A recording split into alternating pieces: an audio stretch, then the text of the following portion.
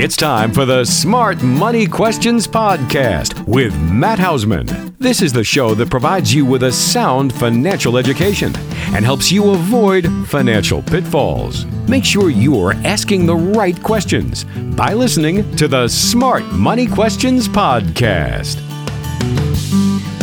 Hey everyone, welcome again. Matt Hausman, your host for the Smart Money Questions Podcast. I hope everyone is doing great as I am recording this right now. I'm looking out at my office and it's early March and it's absolutely beautiful. I think today it's actually going to get close to 60. So hope your day is going well.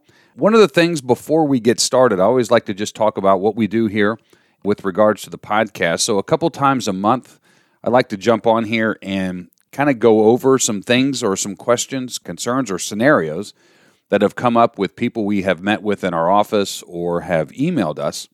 And so today we're going to do that. And as I'm recording this, it is the day after one of the worst weeks Wall Street has ever seen, and that would have been the last week of February, with concerns over the coronavirus. So we're going to talk about that. And then I also got another question in that I think is really good and important for us to talk about with regards to long-term care and the protection of assets. So we're going to jump into that today as well. So before we do, let's make sure we deal with a disclaimer. Please don't take any of the information or ideas or suggestions that I offer in today's show as direct advice for you. Please use it as information and education that you then can discuss with your advisor. Now, if you don't have an advisor or you would like for us to be your advisor, I'm more than happy to have that conversation with you. And it's real simple. All you have to do is go to www.speakwithmatt.com. That's www.speakwithmatt.com. And my online scheduler is right there. You can go right in. You can schedule a 15 or 30-minute phone conversation. And quite frankly, at the end of that first call, we're going to have a good idea. Does it make sense to have a second conversation? So again, very low key. Go right into the online scheduler. You don't even have to get on the phone with anyone to schedule this. So again, speakwithmatt.com, www.speakwithmatt.com, and schedule it there. So, all right, let's go ahead and get on to today's show.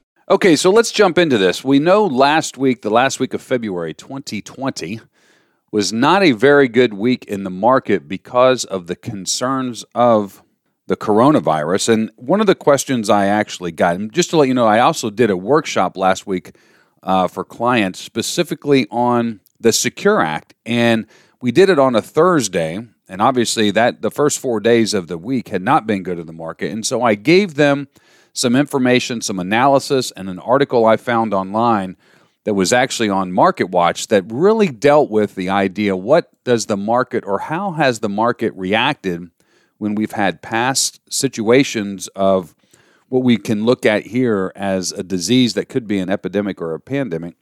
What's it done? And I thought it was really interesting. And as I'm looking at what's going on in the market today as I'm recording this, we are up close to 700, is we do want to look at the idea of the coronavirus and the environment or how the news cycles happen today when bad news like this comes out. With social media that's out there and the blazing light speed that we can see information just pass all throughout the world, and then how those markets react, I think we have to be cautious when we see these big fluctuations. We also saw it in December of 2018, and not make rash decisions. So when you're looking at the money that you have invested, remember we talk about the purpose of money. So all of our money should not be in the same risk bucket.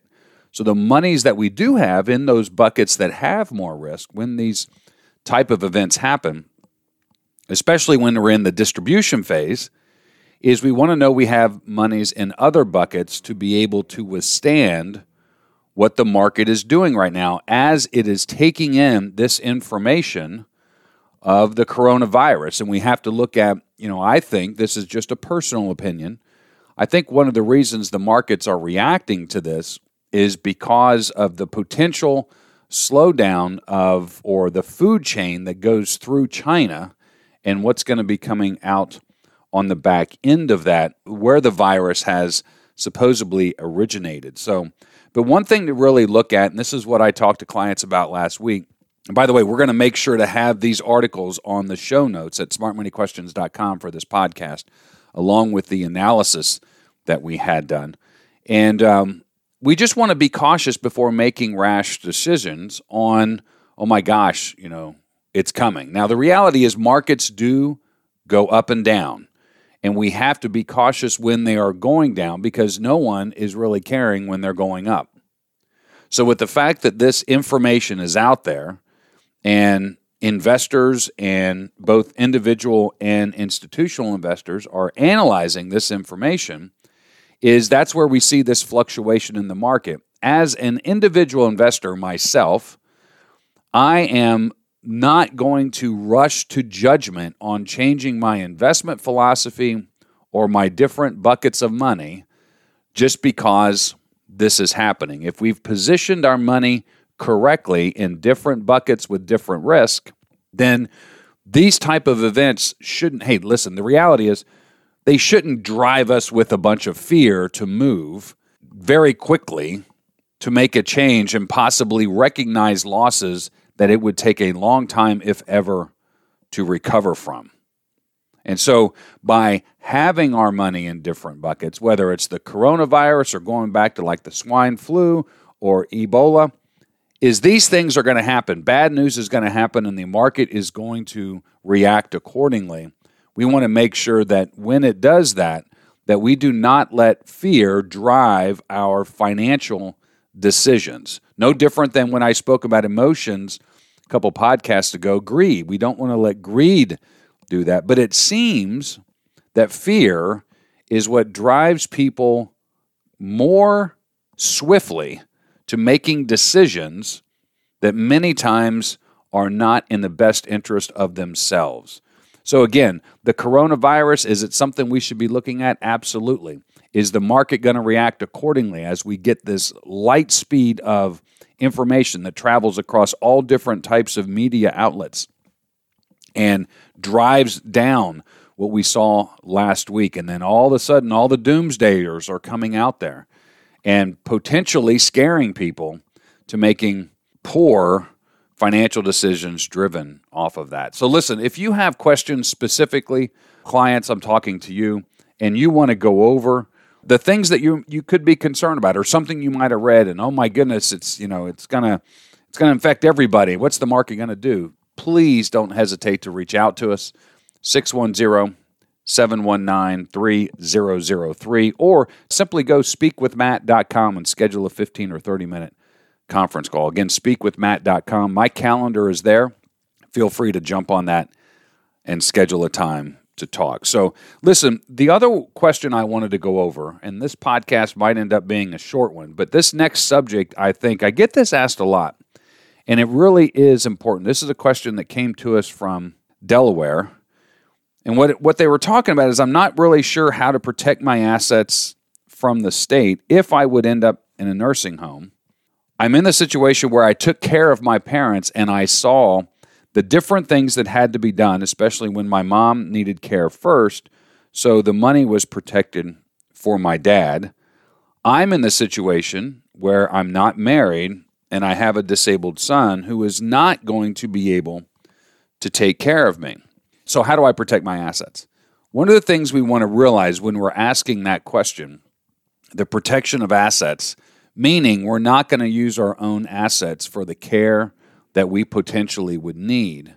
The first thing I am going to tell you, and as I go over this, I'm constantly going to refer to, you want to be speaking to an estate attorney and or a Medicaid planning attorney.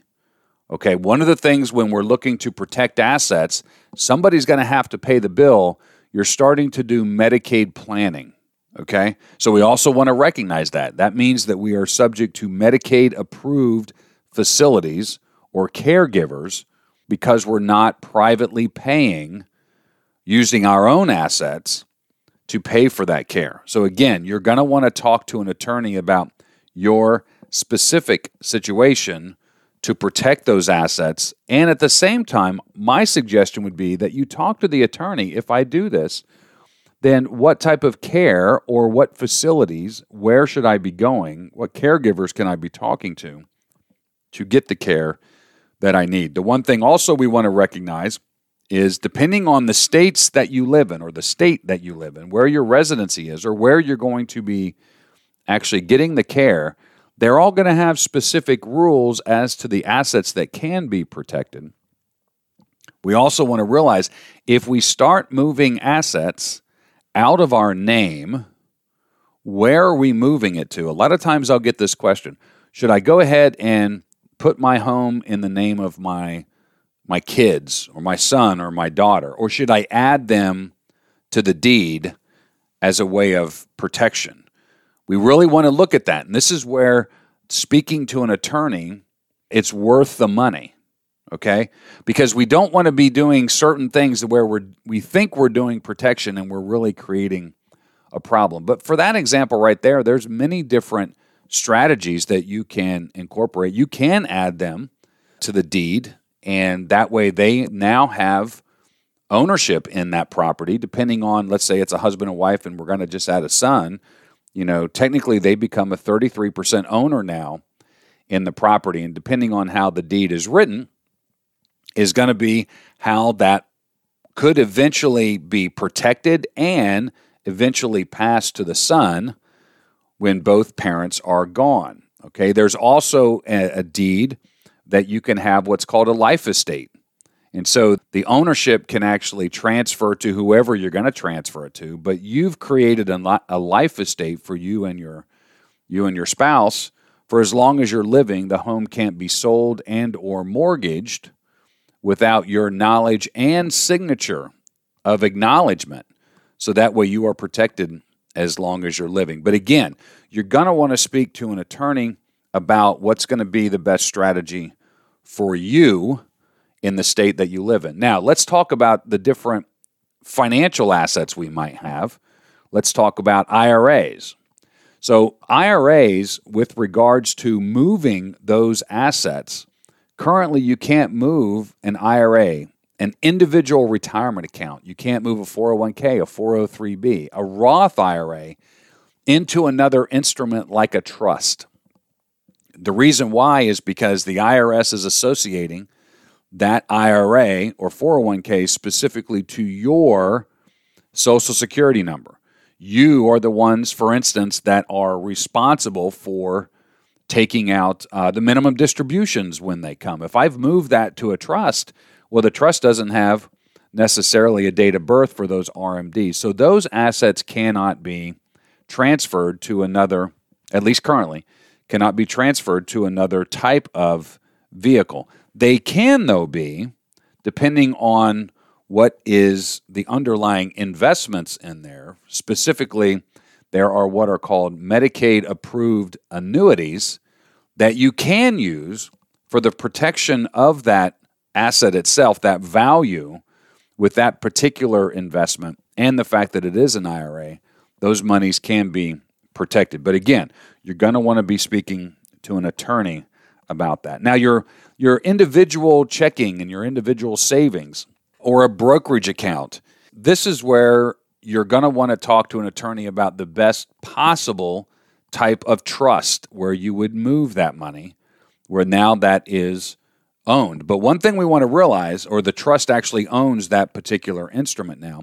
Many times these have to be, or what has to be utilized are irrevocable trusts. And what that means is once you have granted that money in, it's irrevocable. You can't change it.